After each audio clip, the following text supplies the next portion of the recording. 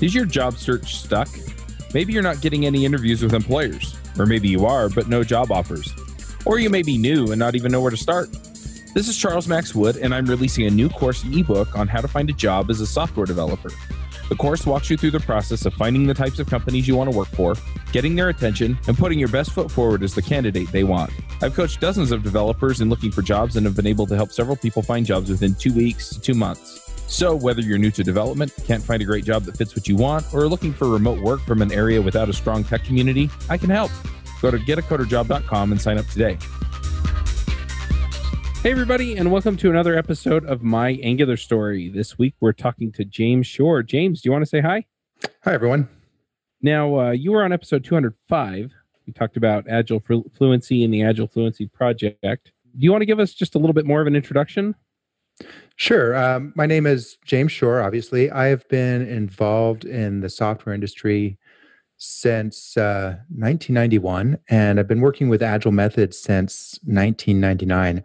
I wrote a book called The Art of Agile Development, which is about 10 years old now and really needs to be updated.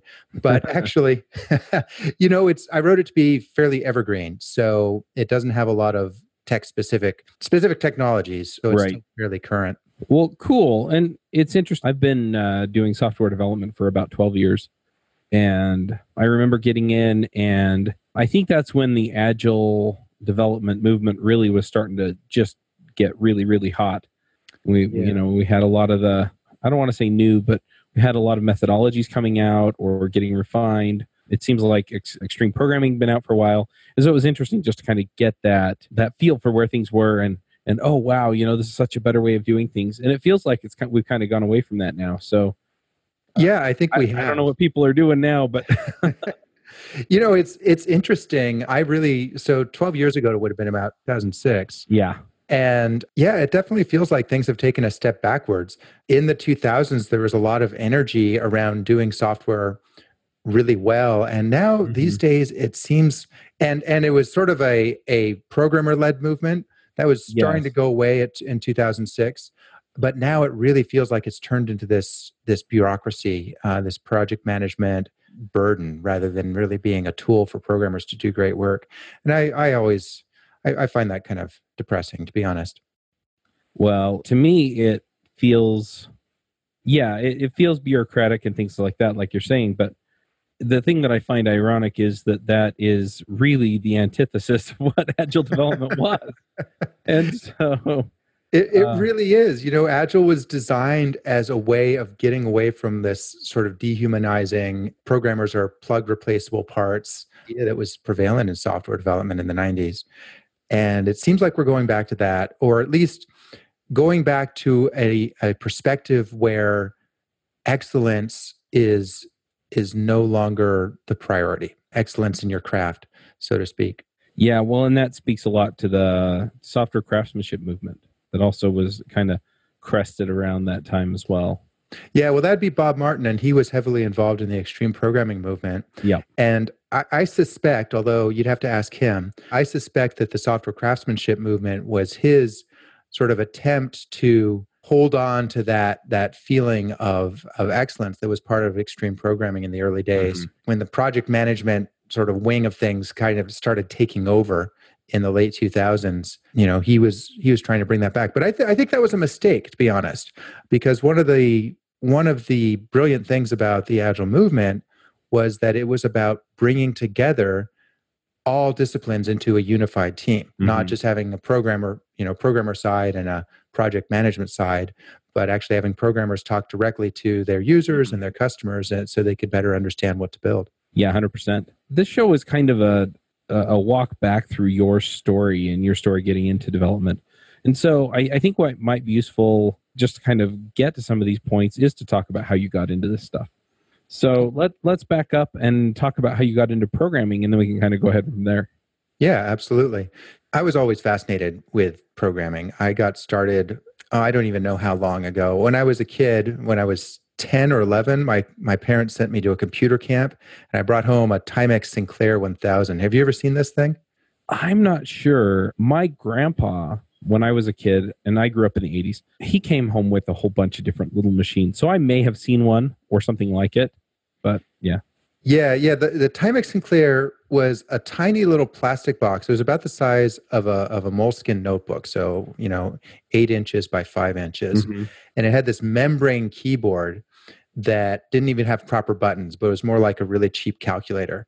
And you sort of push down on the membrane, and it would put a character on. It had a whopping 2K of memory. And Wow, that was a ton back then. yeah, I remember I got a 16K RAM pack expansion, and it was the best thing ever. So yeah, that's really how I got how I got involved in programming. You Was must have been rich. there. No, no. And then later on, I got a Trash 80, TRS-80 color Yep. computer, Coco, and then an Apple II. So I had programming in my blood, I guess you could say.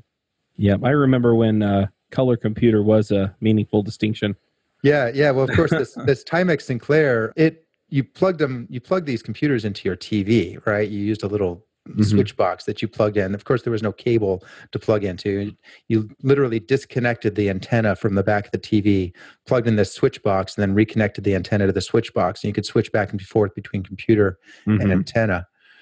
So the Timex and the Coco would plug into this thing, and I had a black and white TV, which didn't matter because all the Timex could do was black and white anyway. Right.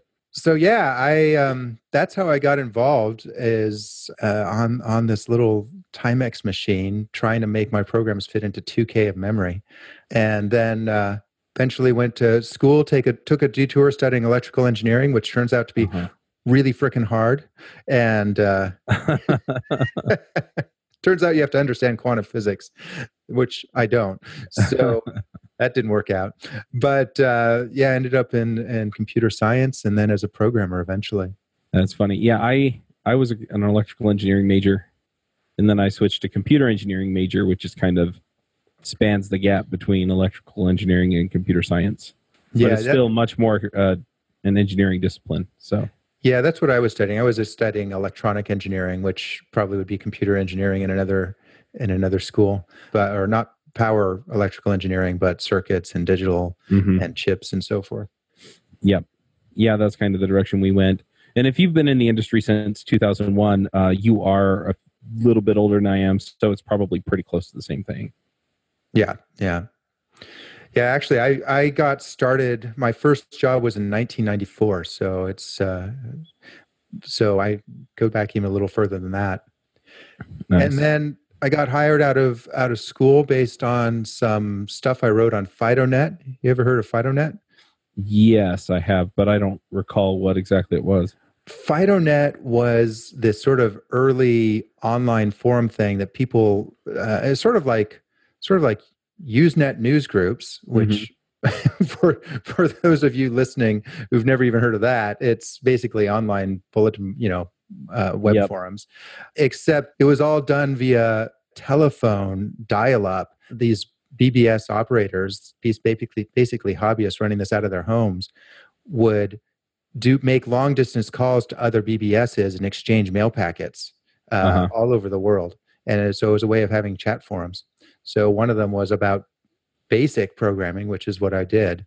And I was posting a lot there and sharing my thoughts, and somebody hired me because they needed a basic programmer and saw the stuff I wrote on FidoNet. Nice. You were famous when the internet was small.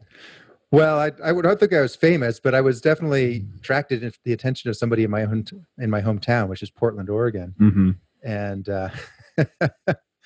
and got me hired, which sort of what launched my career. You know how it is. Once you have some experience, it doesn't matter what your degree is or anything else. It's just have you done this before? Well, so and that got me going. It's funny too, because I've been working on a book on how to find a job and things like that. And, this is right in line with what I'm telling people is like, look, they're not hiring you because you came in and wowed them with your prowess at programming. It's because they freaking know you can solve the problem. That's right. Exactly. And they saw this on FidoNet, not much different now, like you said, from posting it to a forum or on your blog. Somebody finds it. Oh, this person knows what they're doing. And look, they want somebody to hire them. I can do that. Yeah. Yeah, I didn't even post that I was looking for a job. They just contact me and say, we're looking for somebody. I got very, very lucky, I think. And I actually still don't know to this day what it was that I'd posted that attracted their attention. But there you go. Yeah. So what kinds of programming have you done? Because I know you're not an Angular expert. We brought you on to talk about Agile development. But yeah, what's your journey look like, and how did you find your way into Agile development? Well, that first job was programming BASIC. There was back in 1994, which is when this happened. Microsoft had what they called Professional Development System BASIC, PDS BASIC, which was a real compiled language that you could use to make shipping software. And I was hired by a very boring company that did point of sale software for automotive glass repair shops, and their software was written in BASIC. And then from there, I got hired. I don't even remember the order, but I got hired to write some C++ and C at Intel. This was kind of interesting. I don't know if it was because of my electrical engineering background or just got lucky, but I was hired by a team at Intel doing one of the chipsets for the computers. Mm-hmm. And they had this crazy idea, which we've seen before in the computer industry. And if with more experience, I would have told them what a dumb idea it was.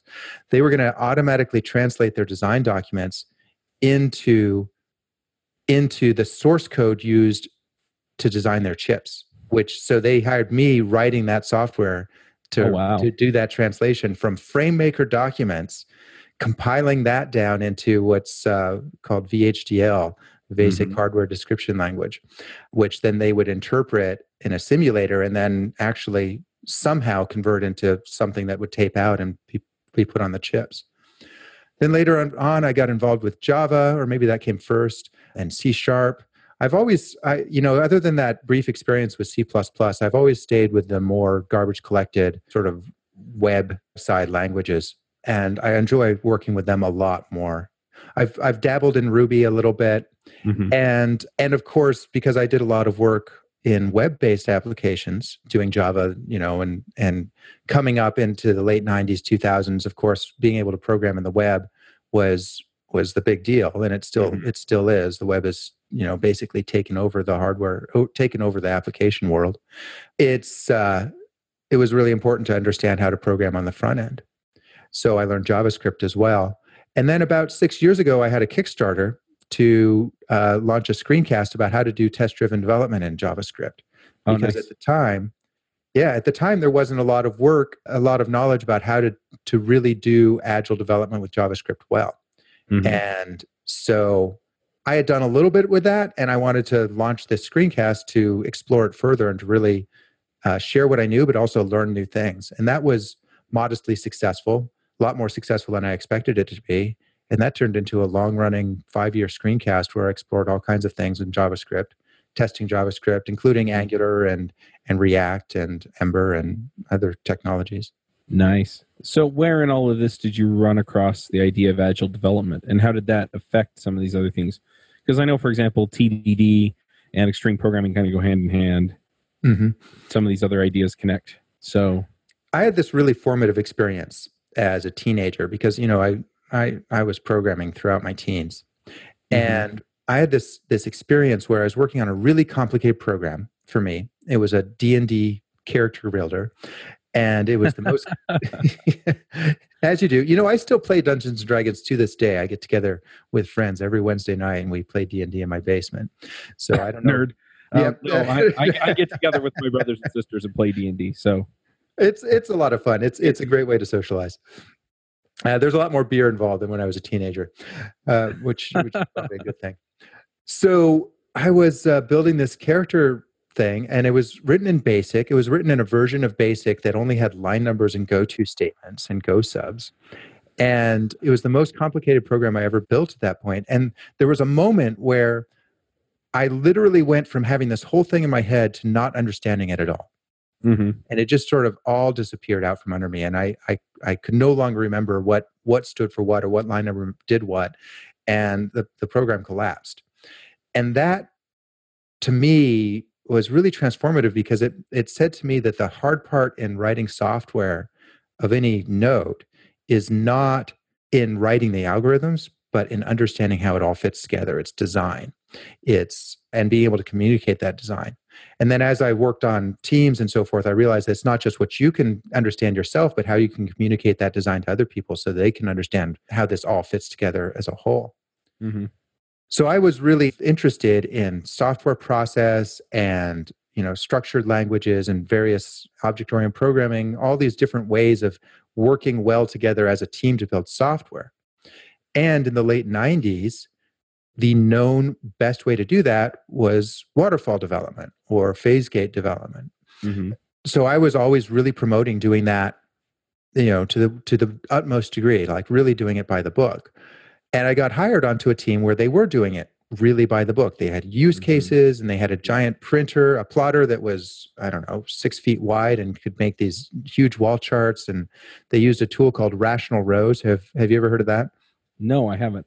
Rational Rows. So in the late 90s, there was this big movement for things called CASE tools, computer-aided software engineering. And you don't hear about this anymore because it was an absolute flop. I mean, it was a fad and people used it, but it didn't work. But the idea was that you would draw diagrams, UML diagrams. UML is Unified Markup Language. You draw these diagrams in a tool like you're using AutoCAD or some other drafting tool, and it would automatically generate your software for you. And so Rational Rows was the big one of these tools. It had this notable feature where if you renamed, when you generated code, it would delete comments that were outside of methods as being extraneous. Mm-hmm. But if you in the tool renamed a method, it would comment out the old method. And then if you ran it again, it would delete the method because it was comments. And it used a giant binary format, so you couldn't work with somebody else in the same part of the program at the same time if you were working on the same diagram. It was terrible. Anyway, they were using Rational Rows. They had diagrams on the wall.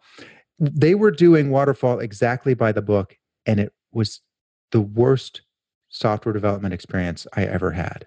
I realized from this that all the experiences I had from waterfall development had worked despite the processes, not because of them. Oh, wow. That's quite the realization to come to.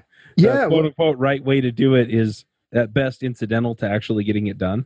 It was actually actively harmful to getting it done. As I looked back, I saw that the closer we hewed to the known good way, that the thing that people had written massive numbers of books about, the closer we had hewed to that approach to developing, the worse the projects had gone.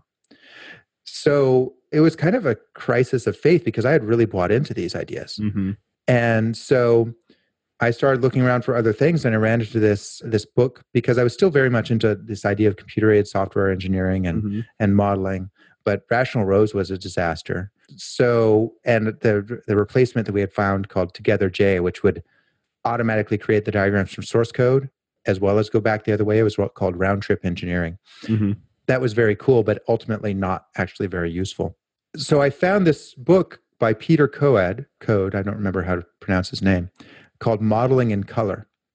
And it was about, how to design a project using colors to define different parts of the application or different components of your design. And that didn't really go anywhere, but tucked in the middle of this book was a little thin chapter on something called feature-driven development. And feature-driven development was an agile method. It talked about shipping, talking to your customers to find out what they want, doing it in the order of the priority that they said, showing them the work every month, and having this various ways of demonstrating progress. Mm-hmm. And so I was hired in to lead a team at Novell. And I said, hey, let's use this feature-driven development approach. And one of the people on that team said, I've heard of something called extreme programming. They're talking about it in Ward's Wiki. And I said, extreme what? He said, yeah, extreme programming. I said, that is a stupid name. And we were already doing this feature-driven development thing, so let's just skip that. But I started checking it out, and I checked out the C2.com wiki, Ward Cunningham's wiki, original wiki web, and they were talking about some very interesting things, like pair programming, which I thought was silly, and incremental evolutionary design, which I also thought was silly, and test-driven development, which sounded interesting, and all these other ideas. And so when that project ended, I was hired to do another project using Perl for various things. And I thought to myself, well, let me try this test-driven development thing, see how well it actually works. And it worked really well. It helped that I was using Perl to parse websites to extract, I think it was weather information. It was just basically screen scraping software, which is basically the perfect use case for test-driven development. So it worked really well for that. And Novell brought me in to do some more work with them. And I said, let's try XP. Let's try all of it, even this silly pair programming thing. And we tried it and it worked. The more I did it by the book, the better it worked, which was exactly the opposite of my previous experience. So I was hooked. That's awesome. Then after that, Novell was so happy with the results of that, they had me work with their team there to help them rewrite a bunch of Perl software in Java and use extreme programming for that. That was one of the best work experiences of my life.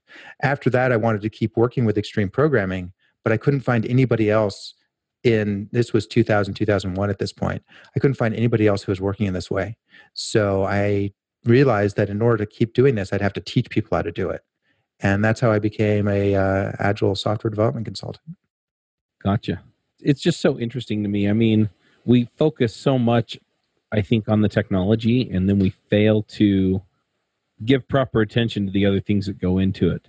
You know, the people things and the process things and the automation things and the operational things. And instead we just focus on, what's the next silver bullet that's going to make the technology easier? And it's easy to overlook all this other stuff, especially if you have people that naturally work well together and they can sort of somewhat organically come up with systems that will work for them. Yeah, absolutely. There's so much silver bullet thinking in the industry, and not just in this industry. Yeah, it's true. But especially, I think, amongst programmers, this real desire that all of our problems should be able to be solved by technology, right? If we've got a problem, it's because we're missing a tool. And if we get a tool, that solves all of our problems. But ultimately, I think the really hard problems in software development are about communication. And that original, insight I had in my teens when I realized that design, how we communicate with each other, is the really important thing about software development. That was true. I mean, there's more to it than that. It's not just design; it's how we communicate with each other about everything. Right. But ultimately, the computer doesn't care. And if all that mattered was the computer, we'd just still be using ones and zeros. But we use programming languages and we use tools like Git because they make it easier for us to collaborate. And the collaboration and figuring out how to do that well, that's the real trick. That's the real challenge. But it can't just be something that a Scrum Master or a project manager does for you. You can't just communicate and not understand the technology either. You have to have both. And that's what I think software development world still lacks today. Yeah, it's funny. My brother is going through a computer science program right now.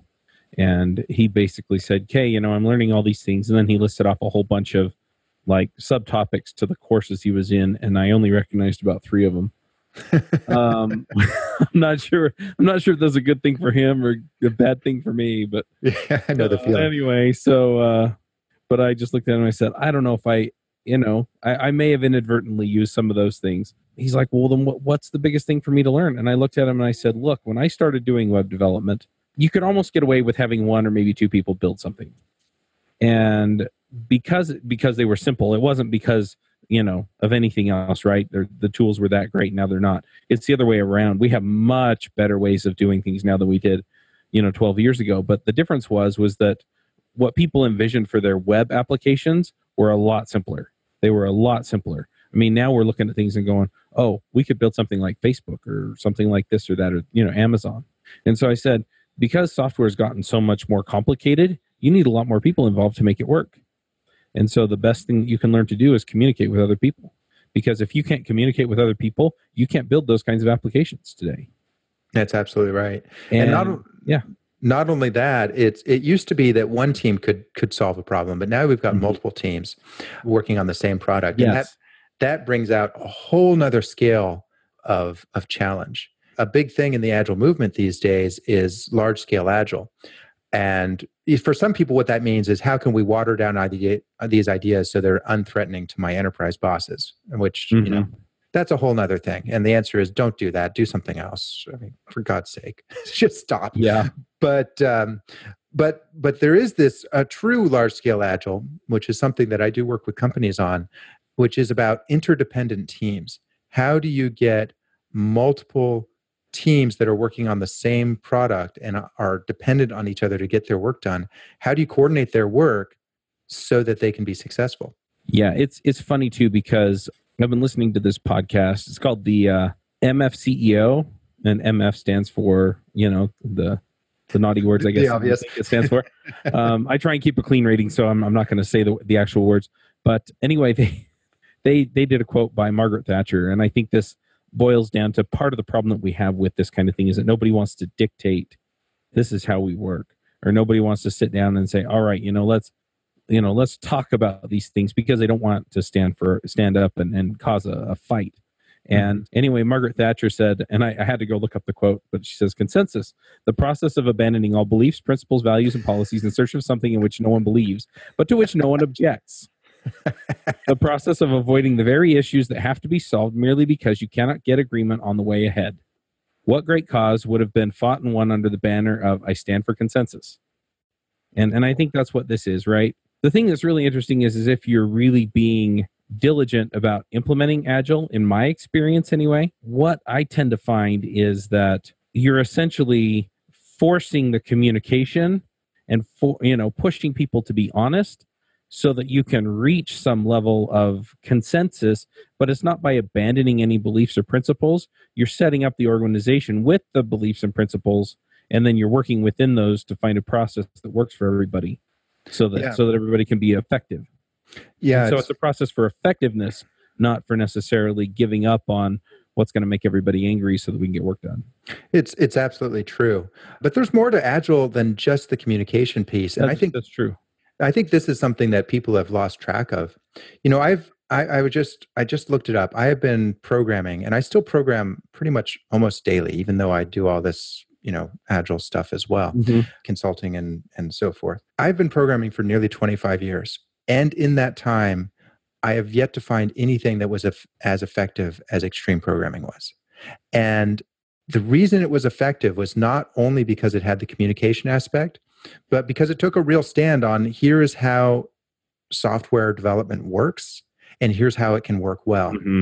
And today, when you look at some of the influential companies out there like Pivotal Labs or Menlo Innovations, they were XP companies. They were XP companies, and they still do XP.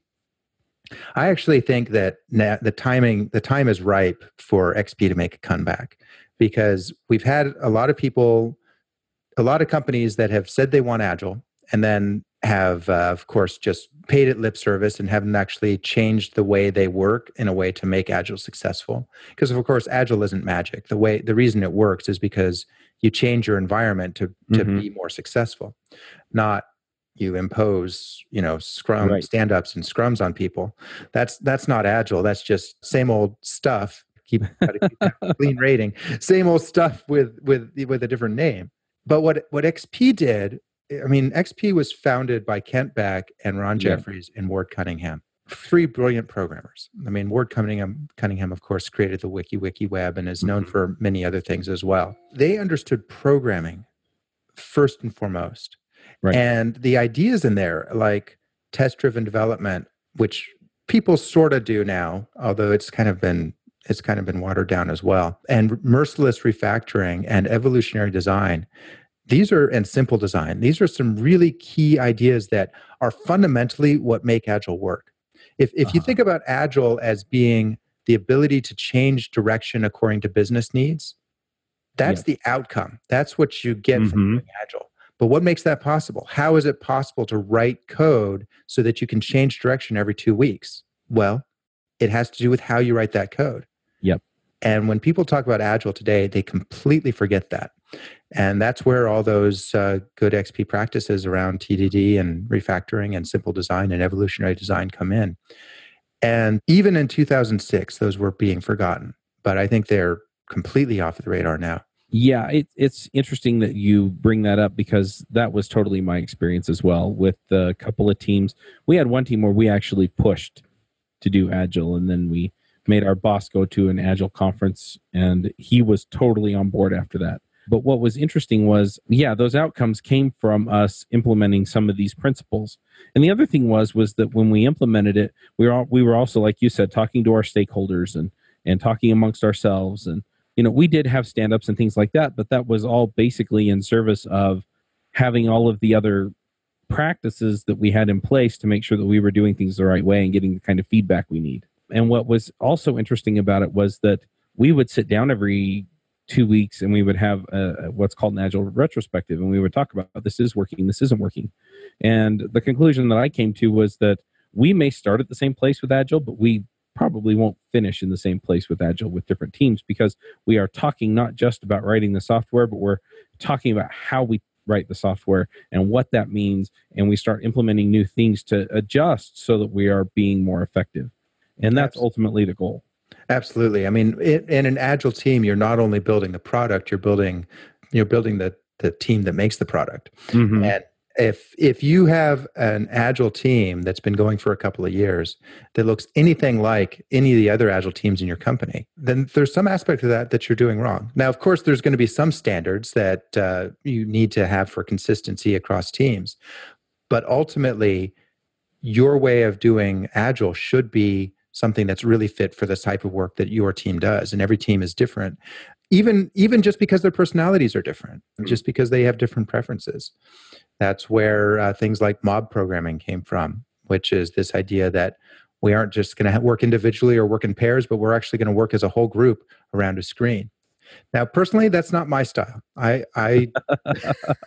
don't think I would. Mine either. I don't think I would do mob programming. But you know what? I would try it. And if I was on a team where that worked better than pairing or working individually, then yeah, absolutely, we'd do it. Yeah, and that's really the beauty of it, is that if somebody comes up with a new idea, give it a shot. And then you can say definitively, you know what, with this group of programmers, that's not going to work. Or you can say, you know what, with this group of programmers, it's not going to work, but we all kind of gelled around this little trick that we figured out with mob programming, right?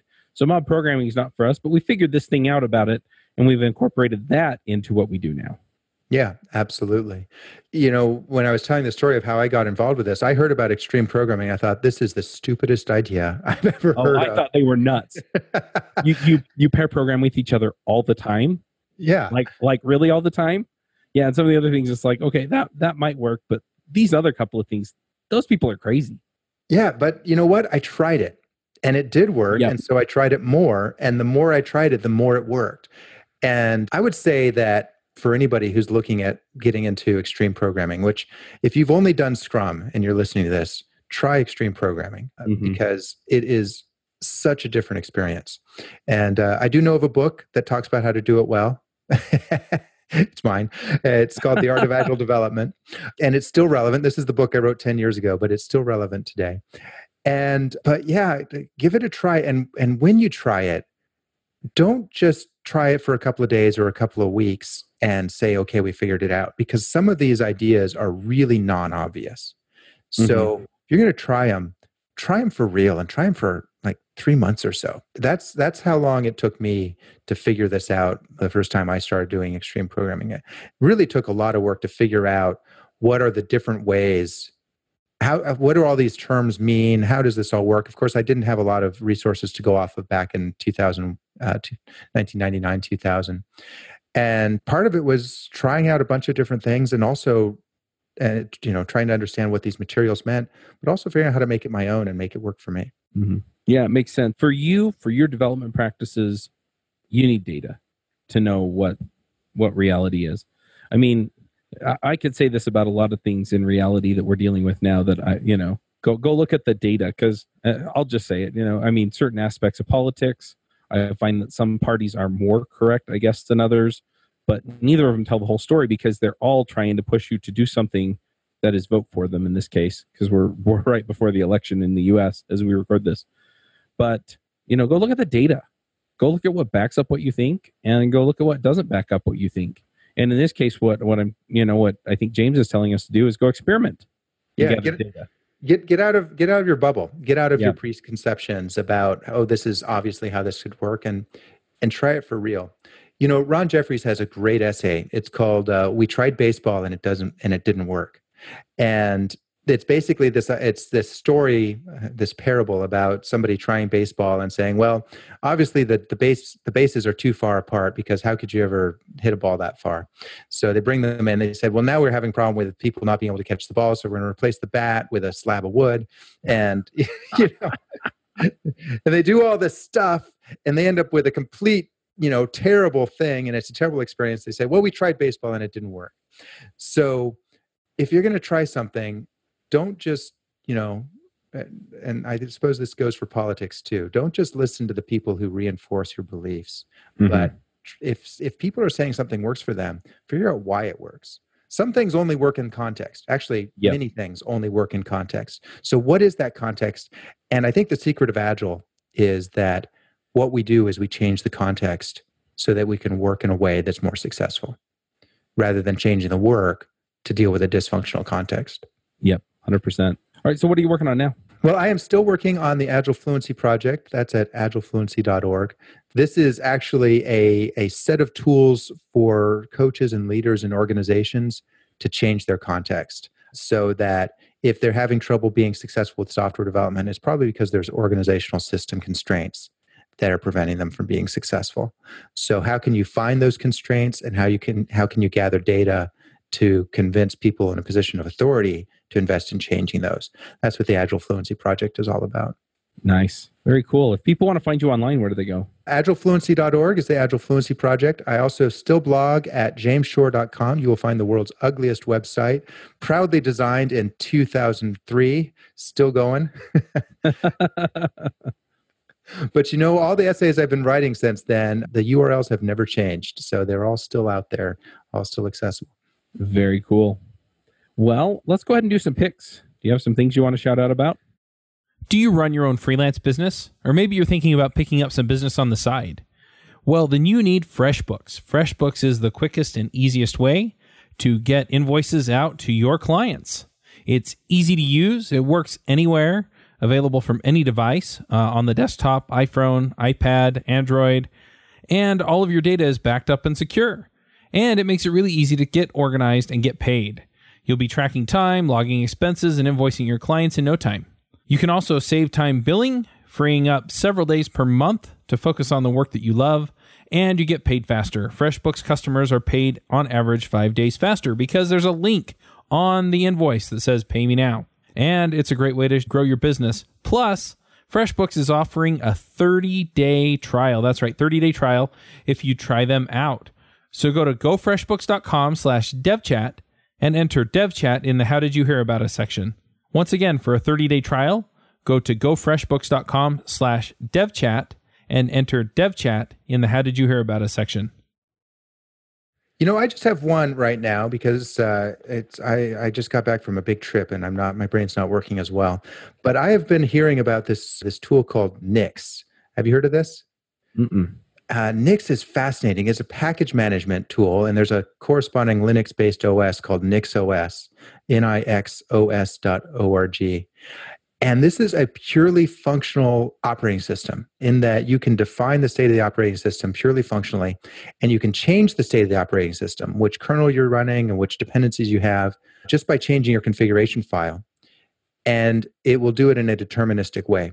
So if you're on the web and you care about how you deploy, or you're doing DevOps or something like that, this is a tool that will help you have deterministic deployments of predictable state that you can run locally and you can run in the cloud or on your servers really consistently. Now, I haven't tried it myself yet, but I find the idea absolutely fascinating. So NixOS is my pick today. Awesome. I'm going to jump in here with a few picks. I did mention one of them earlier in the show, and that was the MF CEO podcast. Now, he's talking mainly about business, but what I find is that it really applies to a lot of areas of life, the kinds of things that he's talking about, like just taking control and taking responsibility for your life. And sure, there are going to be things that happen to you that are completely and utterly beyond your control. But ultimately, the direction your life takes is your decision. And so, sometimes other people will come in and help you out. Sometimes they won't. But the largest determining factor for where you end up is what you do and how you choose to react to the things that come your way. So I'm going to pick that just because I am really digging it. I will warn people, some folks are a little bit sensitive to cursing and certain types of language. And he definitely, he's a little flamboyant as far as his vocabulary is concerned. We'll put it that way. So if that kind of thing bothers you, then just be aware.